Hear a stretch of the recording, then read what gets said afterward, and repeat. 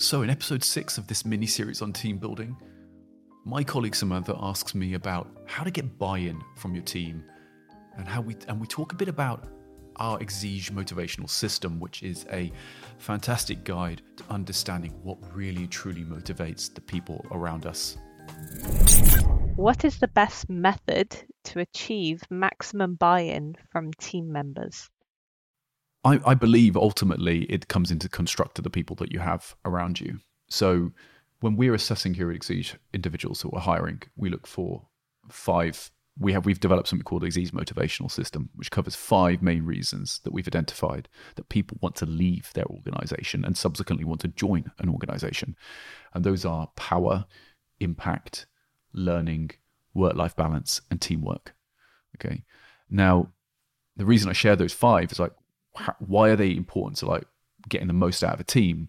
Well, I think if you are constructing a team and you want them to go from A to C, and you know there's going to be a step B, and that's going to be bloody hard, and then actually it may not just be step B, it may actually then become step B.1, step B.2, step B.3. There's going to be this whole difficult environment for us to get through to get to the objective.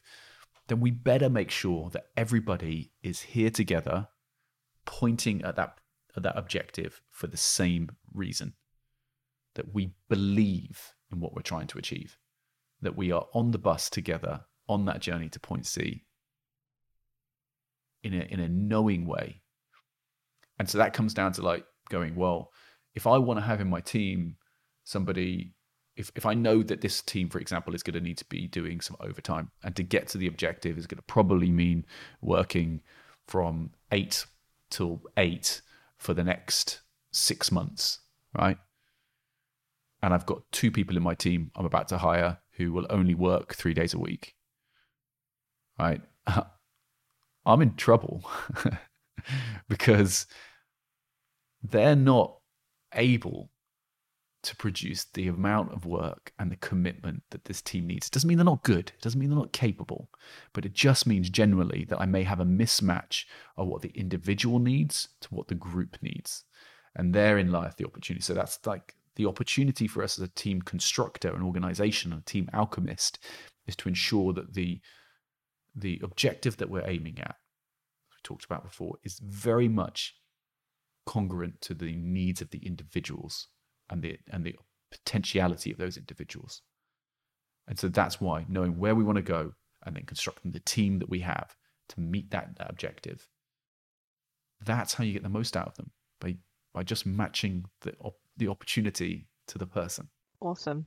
And you mentioned People on the Bus. That's from Good to Great by James Collins, isn't it?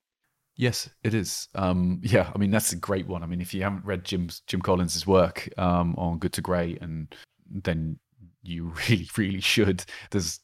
Jim Collins, everybody talks about Good to Great. And you hear that, and I haven't read it yet. And you don't have time to. That other person who says, I don't have time to read books. Well, there's a problem. But if you are that person, I'd recommend listening to one of the podcasts he's done. He did a fantastic podcast with Shane Parrish, where he summarized a lot of his work. It was a 2.5 hour show summarizing from both Good to Great and other great works that he's done. I'd go and check that out and get a feel for his work.